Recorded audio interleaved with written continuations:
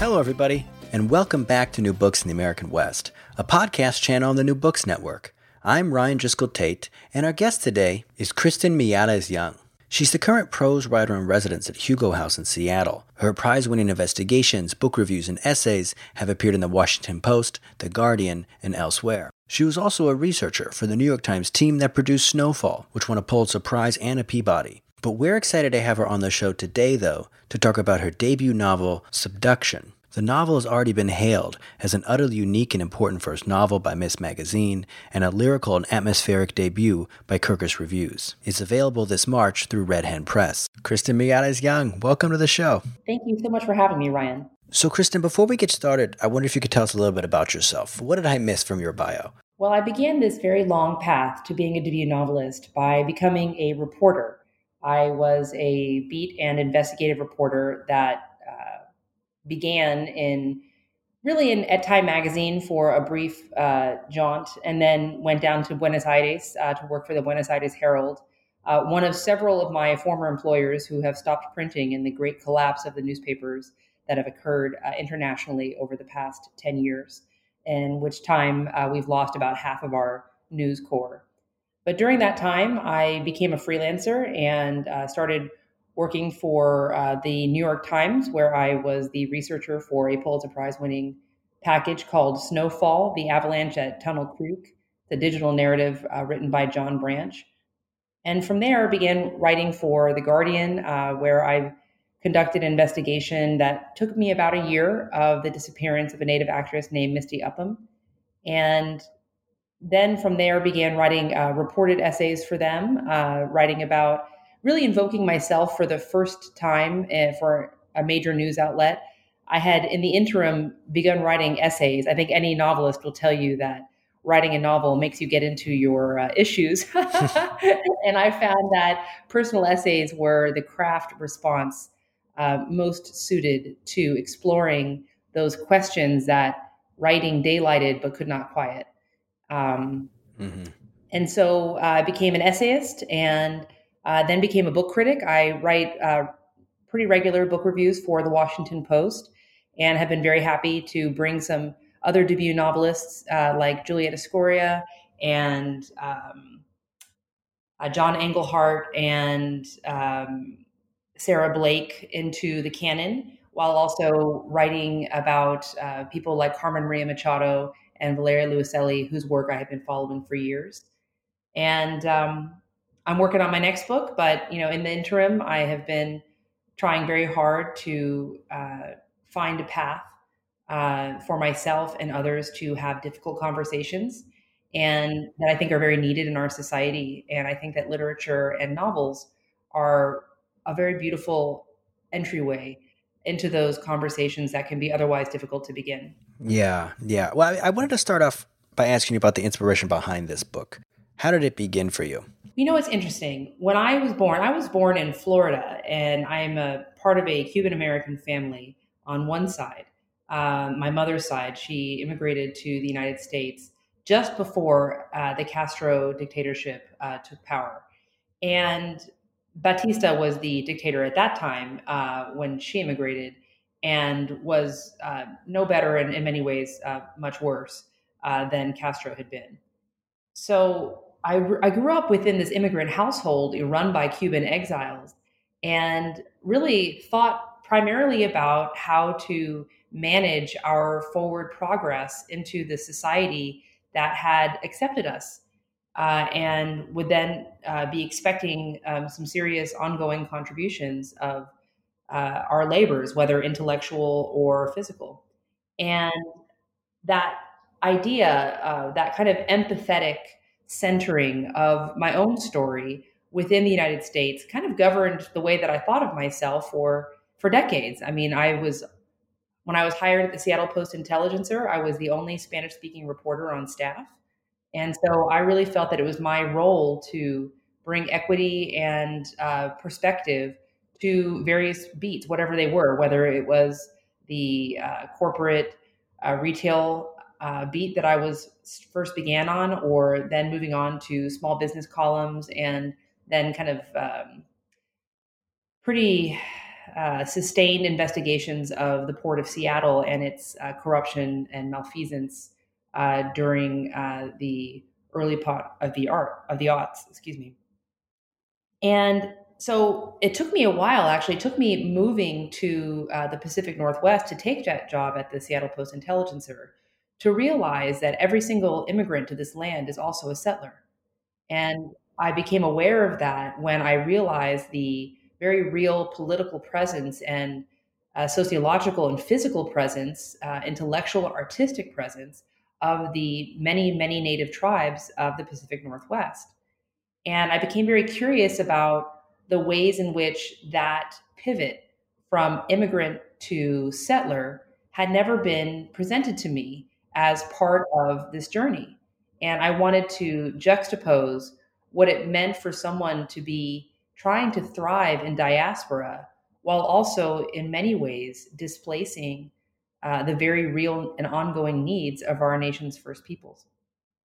And as a result of that, I mean, that's what made me spend 10 years researching and writing this book. Yeah, I really want to get more into this in a moment. I did want to ask you if you could set the scene for our listeners a little bit about where this takes place in the Pacific Northwest. So the subduction is set in a very real place, Neah Bay, which is on the Makah Indian Reservation on the northwest tip of the lower 48. And the Makah tribe have occupied that land for thousands of years. There have been many different archaeological finds which sustain their claim to that territory, including a very famous dig at Ozette, where a group of longhouses, part of a small cluster of villages that had been kind of distributed throughout that region that were all inhabited by Makah peoples. The longhouses were buried in a landslide that many believe was occasioned by, geologic activity. And they were buried in this saltwater beach. And so when the years later, it was in the 70s, some hikers began finding artifacts on the beach that were being unearthed by erosion in the waves. And they called over to the Makah tribe and said, hey, people are beginning to walk away with all of these artifacts. And so the tribe went out there and verified that this find had begun to be uncovered by nature. And they began working with Doc Doherty, who then oversaw with the tribe the unearthing and preservation of just thousands upon thousands of artifacts that helped prove many different aspects of native life, including ancestral fishing rights, which went all the way to the Supreme Court based on these technologies that had been preserved by saltwater. And so it's all on the Pacific.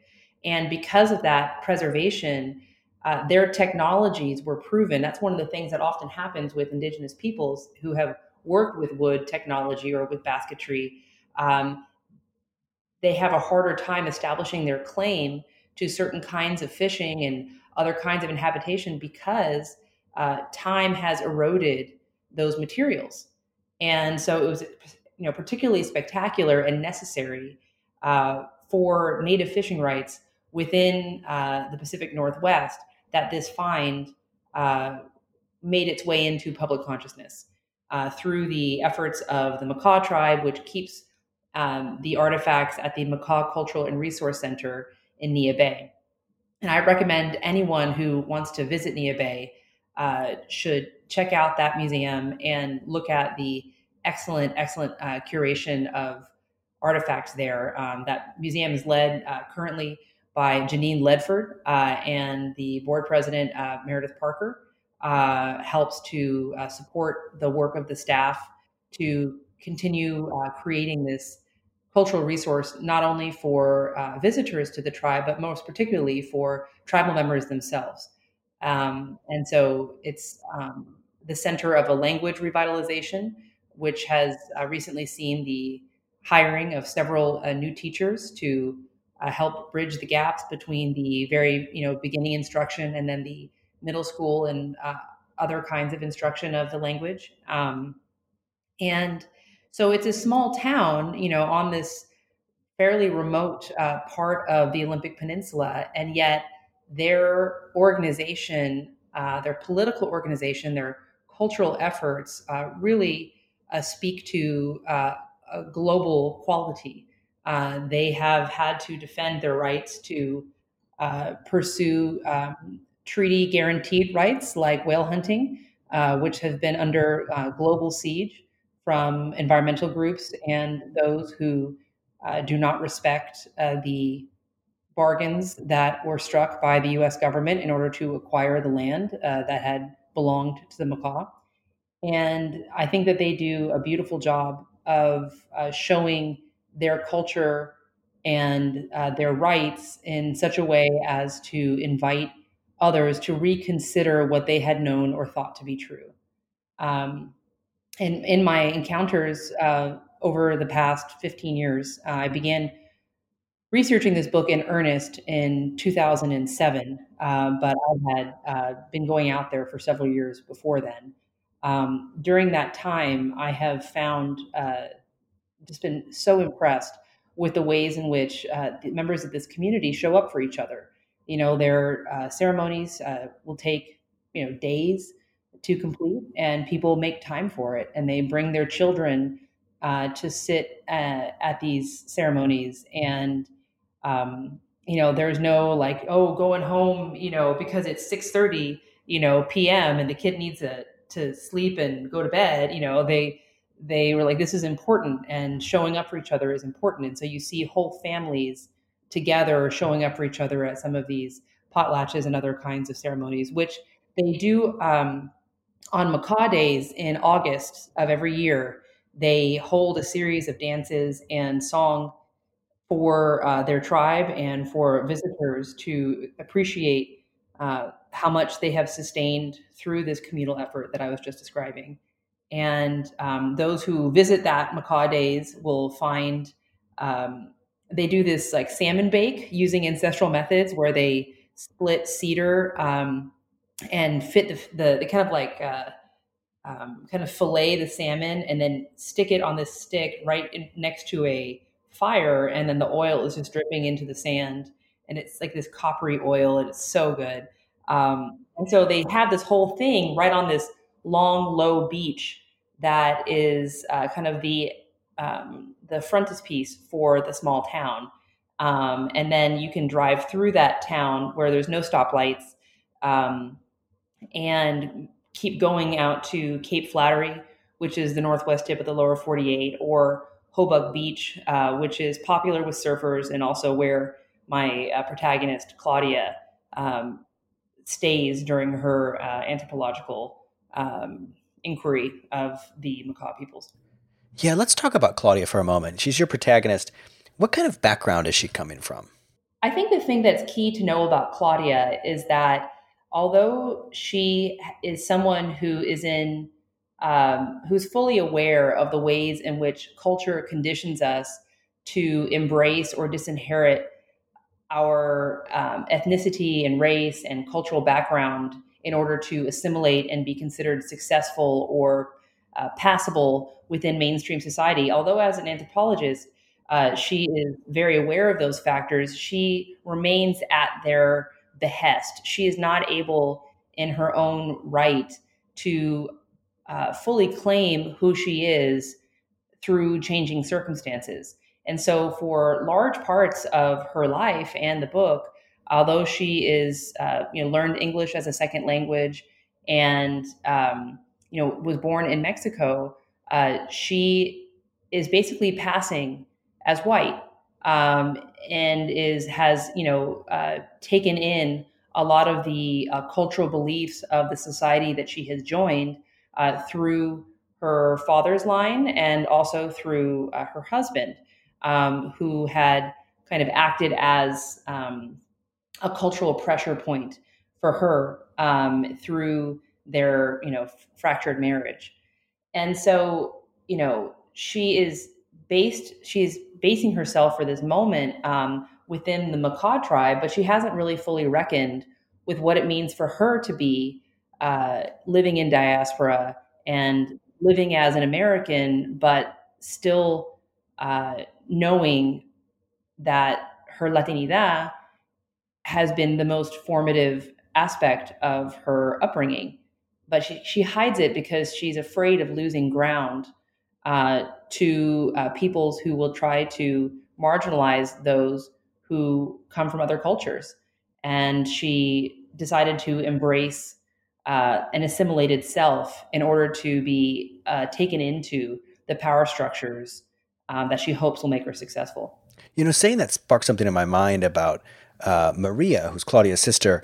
As readers will find out in the book, there's reasons that Claudia has to resent her sister. But is one of those reasons also that Maria has a deeper connection, it seems like, to her culture, that if Claudia is passing, then Maria definitely is not?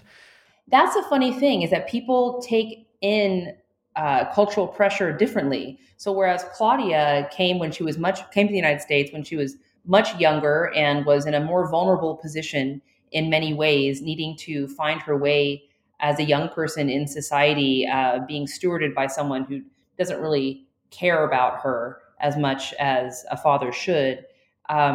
So she kind of makes a series of hard choices that she felt were like the necessary choices to like watch and study and learn and imitate that what she sees around her, whether linguistically or culturally. And Maria, who came to the United States when she was a full-grown adult, comes in with a much better sense of herself and is able to retain those things that she loved about her birth culture without feeling that she would not be accepted, or without perhaps caring that it would render her unacceptable to some Americans. And so she kind of holds on to her cultural identity as a banner of difference and embraces it. And because she immigrates to this country at a different time than Claudia had, their receptions are also conditioned by the decades in which they came. There was a time when immigrant communities, and that time is still now, are very pressured to assimilate and to quickly erase their difference. And that is something that I saw growing up within the context of Floridian cultures and politics. And it's something that I have been very aware of as, a Latina staff reporter and then contributor to various news outlets, that sometimes, without meaning to, replicate norms of whiteness as though they were American norms. And so for Claudia, she has had a harder time accepting that she made choices that she didn't have to make to gain something which still doesn't fully belong to her, which is acceptance. Yeah, yeah. And I want to ask you too, there's another person that's coming in to the Makah Nation early in the book, and that's Peter. And he almost comes across as like a co-protagonist. It's very much his story too. So I want to ask you about him and what's bringing Peter back to the Makah Nation after so long, to the reservation? So Peter is someone who has been drifting through his life for a long time after a traumatic incident in his adolescence that basically sent him away from the reservation and his tribe and into a series of itinerant jobs that were organized around a skill that he acquired, which is very eminently employable, which is being a commercial diver and being an underwater welder. So as a result of kind of his choice of profession, which wasn't entirely a choice because he left before he had graduated from high school, and he got his, worked hard to get his GED and to acquire skills through military enlistment that would allow him to be independent, since he had kind of severed himself from the social supports and socioeconomic supports that he had. He becomes someone who doesn't really have roots. And he comes back to accept on Makah land, where his mother still lives. And one of his dearest childhood friends finds him and contacts him and tells him that his mother has been diagnosed with dementia. And when he decides to come back, it's in part because there are things that his mother knows about the death and disappearance of his father that she has never told him. And he's concerned that she's going to lose her tenuous grip on reality before he ever learns what it is that happened on this night where he and his mother together disposed of his father's body at sea. And the specter of not knowing something that he had been avoiding and yet also containing within himself for so long just drove him to come back to Nia Bay. And it just so happens that he arrives when Claudia has also traveled to Nia Bay for a research sabbatical for her next book. So Claudia's character actually hits, I think, on the nose a lot of concerns among academics and perceptions of the academy. And I think you do a very good job at showing that. I did want to ask you, because when she gets back on the Makah reservation, her personal and professional lives are going to be very much in tension. What is the conflict for her? I think the conflict for her is the same conflict that many people who are professionals have, which is that most of us have been taught that in order to be considered professional, we need to show up to our jobs as a white man. And that means basically enacting and embodying a supposed objectivity almost in the third person, really, that doesn't allow for our real lived experience, real thoughts, real emotions, real hopes to surface during our daily professional lives. And most people they show up at work in body, but they are not there in soul. And to me, the most important aspect of the tension between Claudia's professional life and her personal life is that she has never actually shown up as herself in her professional life. And therefore, she is terrified that doing so would deprive her of the scant opportunities that she's been afforded by showing up as this disembodied intelligence. Yeah. And as readers will quickly find out, her and Peter's stories become very entangled with each other. And I'm wondering about how these stories about contact and encounters, we should understand these cross-cultural connections in your book. Well, the first thing is that there is no escaping the changing, shifting power dynamics that underlie Peter and Claudia's encounters. That even if they had adhered to ethical boundaries and did not do all the things that they do in the book, that the ways in which they were conditioned to meet each other would create chasms that can seem insurmountable and yet can be bridged by simply showing human kindness and allowing someone to be their truest self in front of you and to do the same for them. And when they begin their affair, of course, that's what happens. They haven't yet acknowledged in many ways how that engagement is subject to in kind of a fractal patterns, subject to all the historicity that governs encounters by outsiders and settlers and the Makah tribal members. So they're never able to escape this history, even as they, embark on a series of actions that show them in collaboration that's both personal and professional. They never quite shake the exploitative dynamic that has been pretty commonly characteristic of interactions between members of the academy and tribal members. And so, they want to be just people, and yet in some ways they can't help but be wary of each other because of their respective positions. And Claudia, quickly disregards, ethical boundaries that she most specifically should adhere to. And yet Peter also exploits her vulnerability and exploits her in moments when, her ability to truly be present and provide consent are questionable. And so the ways in which they treat each other begin kind of a series of escalating um, conflicts that ultimately lead Claudia and Peter down the path that they take at the end of the book. Yeah. I mean, to think about the end of the book for a minute, there's a scene at the end where Peter, who's come back to the reservation and is having some questions about his own identity, although in different ways from Claudia.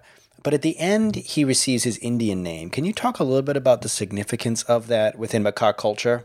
Well, within Makah culture, the naming of a person, which often happens, of course, at birth with a given name, but the Indian name is given to a person, tribal member, at a time of transition or a time of recognition of a new status within the tribe. And what it does is connect that person to the generations of other peoples who have had that same name. And so it's a reminder through language of family bonds and cultural heritage that extends back millennia. Hmm. I wanted to ask you, does Peter find healing in all of this? It's something that I was wondering when I was reading the book. The trouble with healing is that it's neither linear nor complete. So Peter does find solace and community with other Makah tribal members, but the things that happened in his childhood cannot be undone. What he can do is to find a way of being and knowing that allows him to carry that knowledge with him without being destroyed by it. And to a large extent, despite his various attempts to make peace with his family history, he had been running from it all his life. So, there's nothing necessarily resolved about his psyche by the end of the book, but I think you do get the sense that Peter's going to be okay. Peter has he has claimed a status and identity for himself, which no one can take away from him. Right. Okay. There's also ambiguity around Claudia at the end of the book as well. How does her position then fare in comparison to Peter's? Is she in a different place? I think with Claudia, you begin to see hints of her beginning to think outside of herself, which is a thinking that you would imagine because of her profession she would have perfected. And yet, because of the agonism and ambition involved in academia, she has become and been very self centered throughout her career. And so, through her work on the Makah Reservation and through her engagements with Peter and his family, she is forced to reckon with the fact that not only is she not in control of the life that she's been leading, but that the surprises and unforeseen consequences of her actions may actually be the reward rather than the career that she has worked so hard to build. Yeah, that's such an important point. And I wanted to ask you too about the natural world. It's one of the first things I noticed when I was reading this book is just how much the environment is engulfing the presence of the book. And I mean, it begins actually from your very first sentence. So I was wondering if you could talk a little bit about the connection between this place and the story. Well, the thing about the Makah culture is that it evolved and is a living it's a living culture, but it's also an ancient culture, and its evolution from its ancient origins to its living embodiment in the thousands of Makahs who live in Nia Bay and elsewhere is that they grew up around this environment that is alternately staggeringly beautiful and hostile. I mean, you haven't known cold until you've had that like cold, sideways pelting rain that is characteristic of Nia Bay and indeed much of the Olympic Peninsula, and their hardiness within that cold. It's funny. One of the other characters notes to Peter because Peter is outside smoking a cigarette with his shirt off. He's like, "Oh, you still got that antifreeze in your blood."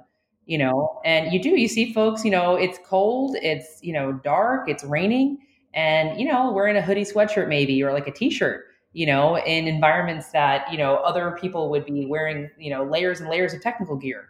And, being out on the water, being fishermen, being whalers as a tribe, led them to a very real appreciation and response to their natural environment. I mean, they know where the fish are. And, I was really interested the other day. Actually, I was talking to someone, a macaw fisherman, and he said that he'd noticed they brought up in their net a fish that you typically only see in Hawaii, and he was incredibly concerned about this and what it meant for, ocean migration patterns. And you see kind of the ways in which they have their high schoolers. I was at the Macaw Days in August of this past year, and they were doing this incredible analysis of the appearance of different marine mammals throughout their territory and charting them and noticing where they were and making sure that they were tracking that over years. And they're real stewards of the land, and they are very interested in the health of fish populations. And one of the things that has really impressed me as a Northwesterner, I've been living here for the past 16 years, is the ways in which Native tribes have led the fight to preserve species that would otherwise have gone extinct. And the idea that these tribal communities who have so many needs and often very few resources to meet all of the needs of their people are doing this long-term work on behalf of everybody to preserve species that are synonymous with, for many people, with being in the Pacific Northwest. It's really stayed with me, the long-term thinking that many of these tribal governments practice with regards to land protection and species protection is something that they've developed, I believe, through millennia living here. And it's something that newcomers, who's basically everybody else, needs to imitate. Yeah. Kristen, do you think you could read us a small passage? So you mentioned in your questions that the natural environment brings us into the book from the very first sentence. So I thought I would go ahead and read from the opening pages. When I do, there's an epigraph. There's two, one by James Baldwin and one by Wilson Duff. And I want to highlight the one by Wilson Duff, who was an anthropologist who worked with the Haida and other Pacific Northwest tribes and has a very interesting history described in the book. But I wanted to just read that, and then I'll begin the chapter. That sounds perfect. In the one hand, you are holding the mirror. On the other hand, you are the mask. Put on the mask and look in the mirror. That's Wilson Duff. And this is chapter 1 of Subduction. The shore pulled away. Froth churned from its feet to hers. The engines hummed through her bones. From the aft deck, Claudia looked back toward the city they made home. She searched the skyline for places they had been happy.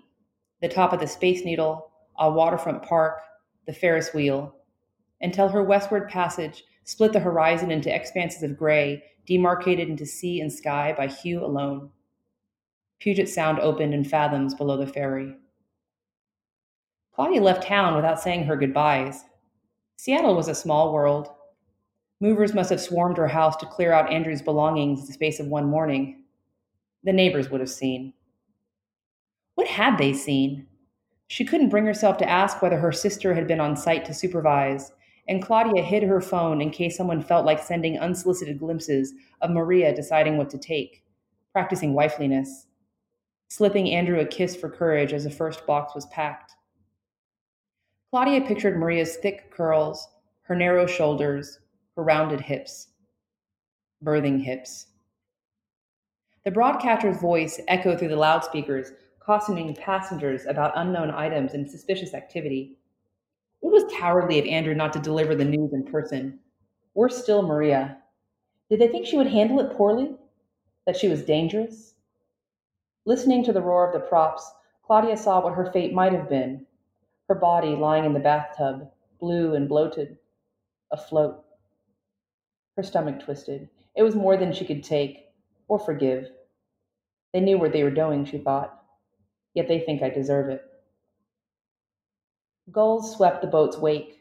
She was surprised by how close they came, how she could see feathers tracing their sinuous curves, how they were suddenly beautiful, not the splattering scavengers they had been, but flight itself. Right now, everyone I know is stuck at a desk, and then there's me, Claudia thought, on my way back into the field. As a child in Mexico, she wanted to go somewhere, anywhere, away. She had always studied people. She never envisioned herself as an anthropologist, preferring something more dashing, like explorer. But here she was, en route to the Makah Reservation at Nia Bay, an old whaling village on the northwest tip of the lower 48, Indian country. Last year, she noticed Andrew timing her periods, his prick vanishing 10 days after she first bled, which was almost funny because lately she found herself wanting to be careless, to chance it. Folding up her body on her side of the bed, ovulating alone whenever she could manage it, she had made it through her 30s unscathed, and that was when they were still trying. And now she thought, I'm old. I'd have a baby with Downs if I could have one at all. I just wanted something for myself, still do, something bigger for myself, bigger than myself, bigger than all of this. I don't know how to get it without wanting it. Why couldn't he understand? Besides, what kind of man fucks his wife's sister? Claudia tilted her head to consider the inverse. What kind of wife would allow her husband to become so close to her sister that he could fall for her, fall inside of her, fill her up? Only a conniving bitch would wrap her legs around her brother-in-law. Maria's legs were curvy, great gams, Andrew once said. In horror of excess flesh, Claudia had carved herself to gristle. Maria's thighs bloomed. Claudia imagined they would shake in sweaty reverberation during sex, a shuddering and prayerful response to the call of loins striking flank, so unlike the flat flap of muscle her own lovemaking had become.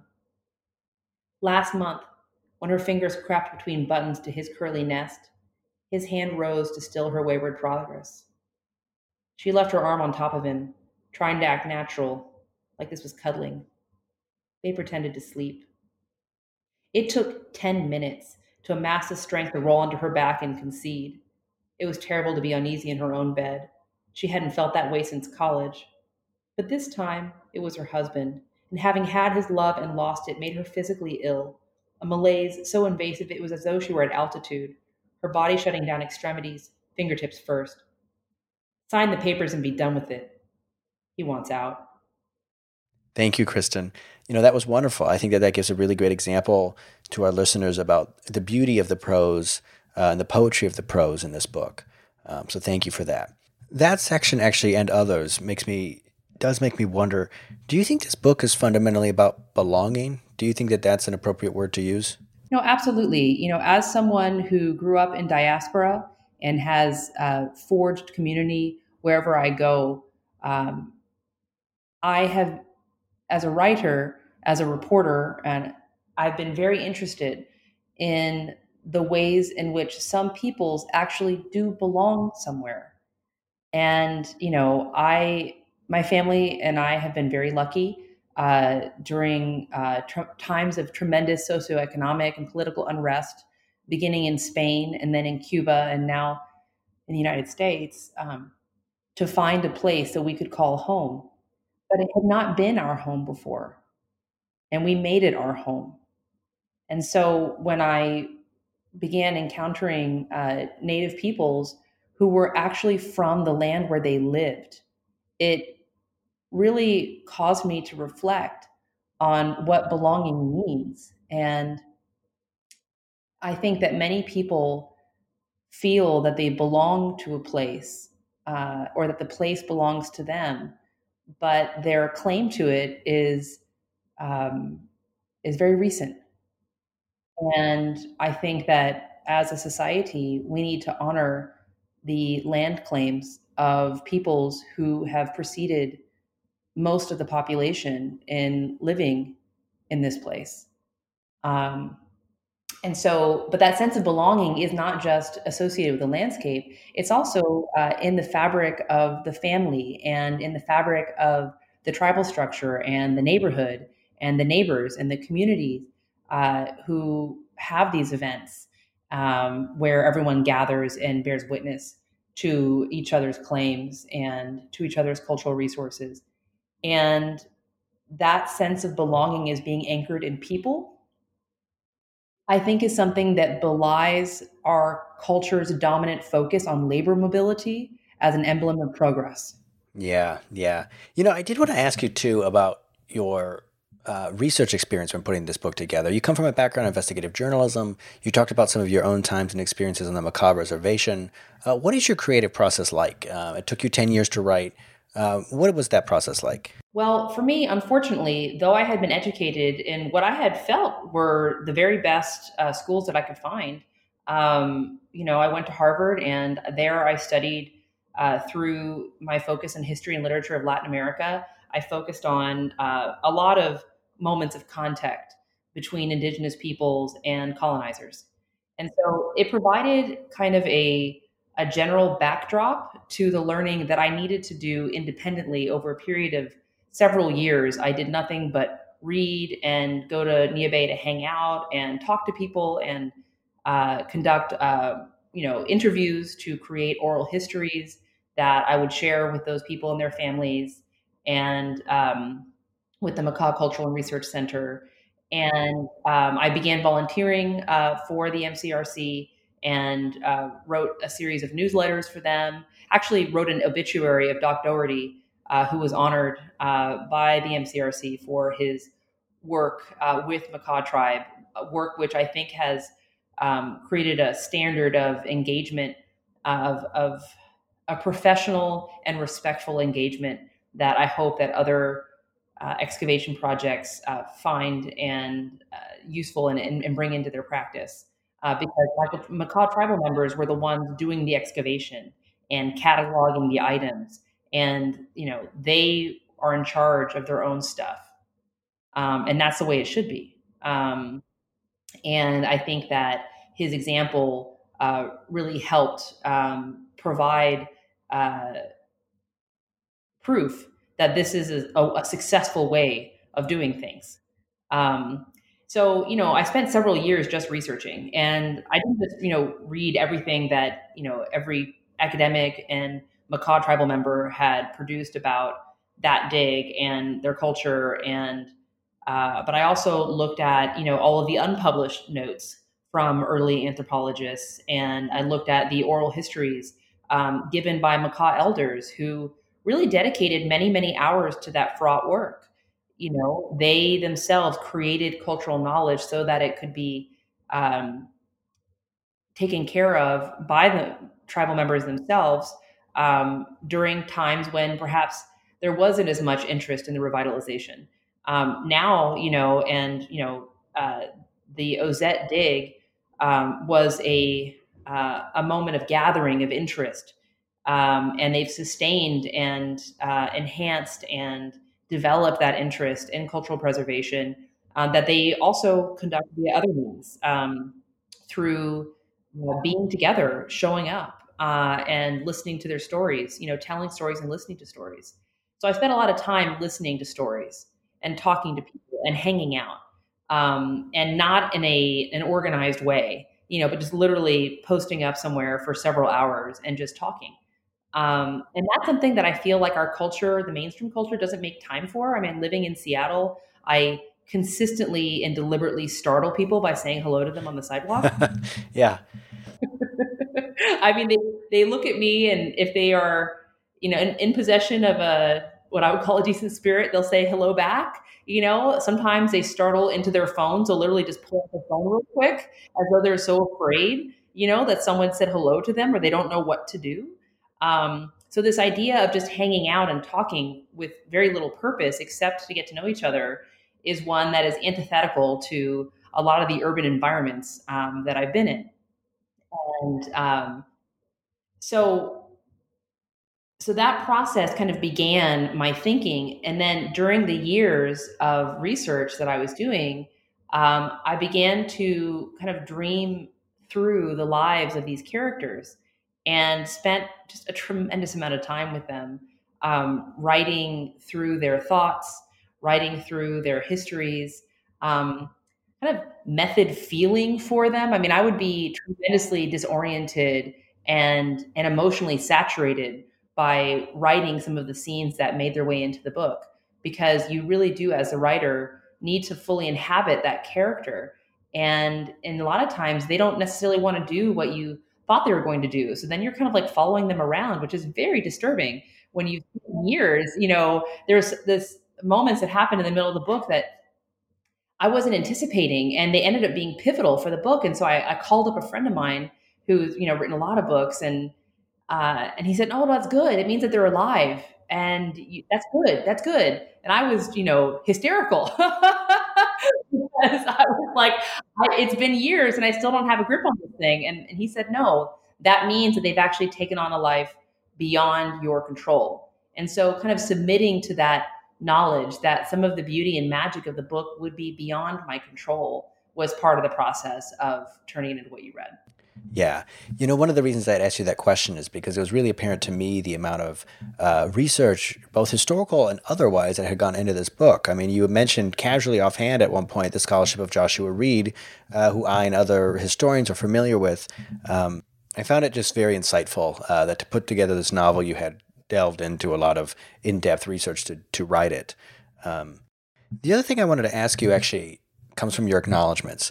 At the end, in the acknowledgments, you say that, this is a quote, that you write to improve the quality of our ideas available to our society. I wanted to ask, what do you hope readers take away from this book? First of all, I want to say that you mentioned Joshua Reed's work, and I have to say that The Sea is My Country is one of the it is the very best nonfiction work ever to be produced about the Makah people. And I cannot speak more highly of his scholarship and the beauty of his thinking. So I just want to put that out there because it's a wonderful book, and then it's just so good that it's a pleasure to read, and it also makes you think and provokes deep forensic rethinking, I hope, in its readers. So, part of what I wanted to do, because the book does not create an easy redemptive arc for its characters, right? Subduction does not show you someone who has this kind of sentimental catharsis towards the end, and in which all of their pain is resolved, and now they're ready for the Oprah Book Club.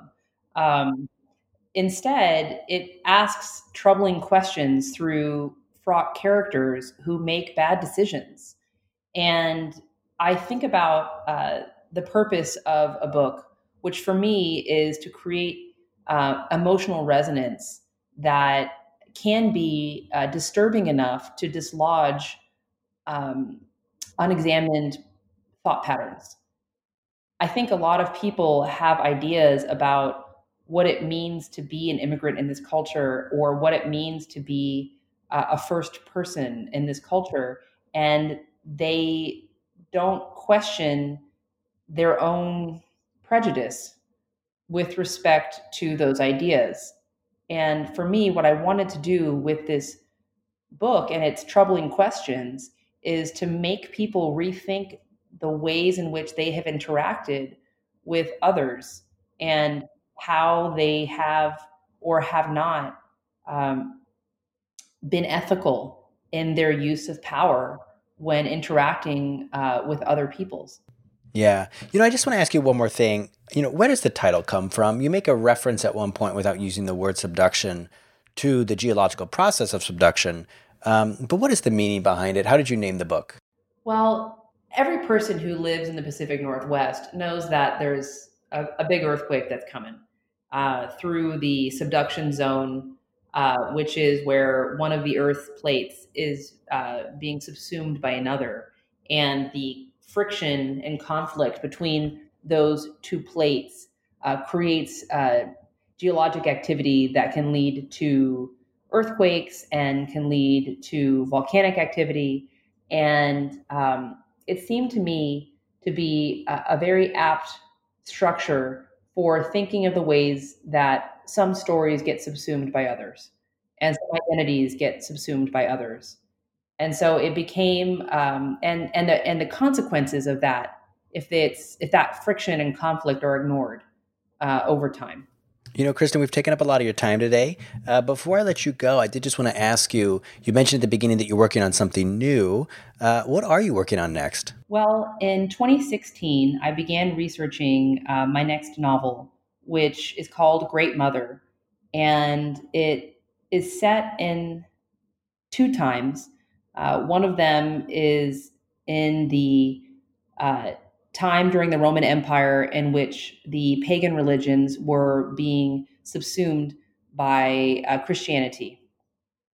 And there is a particular mother goddess worshiping cult that I found fascinating, as it presented a very compelling case for being the prototype for the relationship between Jesus and Mary.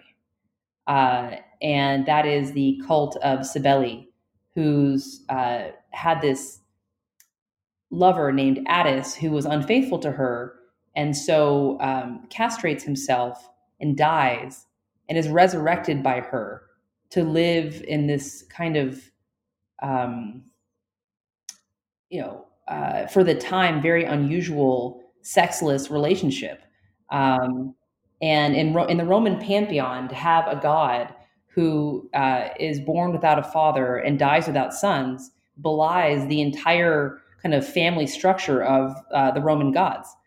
So it's a very unusual figure, and part of what they call the dying gods, right? So there's this ceremony that happens that takes place over a week, and it's at the very same week as the Passion Week for Christianity, which marks the resurrection of Jesus. And in this mother goddess worshiping cult, there would be traveling groups of priests who would enact the castration of Attis and make someone would self-select into being a living Attis. And you can read about these group called the Galli, who are in Apuleius. So there's plenty of Mary Beard, a wonderful classicist, writes about them. And I became fascinated with this idea of like the highest God being a woman, a possibility that had never been shown to me in all of my education. And I was like, what else have I not learned?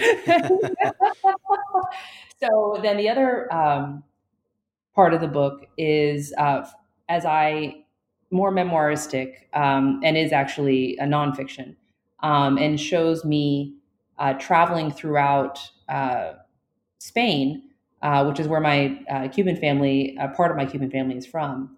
And as a new mother, looking for clues in these archaeological sites, and then using what I find there to peel back the levels of truths and stories within my own family history.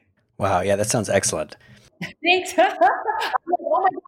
I've never told anyone. So now people are going to hear it. Well, now they know. Yeah. Well, Kristen, I just really want to thank you for coming on today. It was excellent to have you. It was great to hear from the book. Thank you so much. Her new novel, Subduction, is out now through Red Hen Press. Now, thank you so much for having me. And as I said, you are one of my very first readers, and it's been a pleasure to talk to you. Oh, thank you, Kristen. You take care, okay? Bye-bye.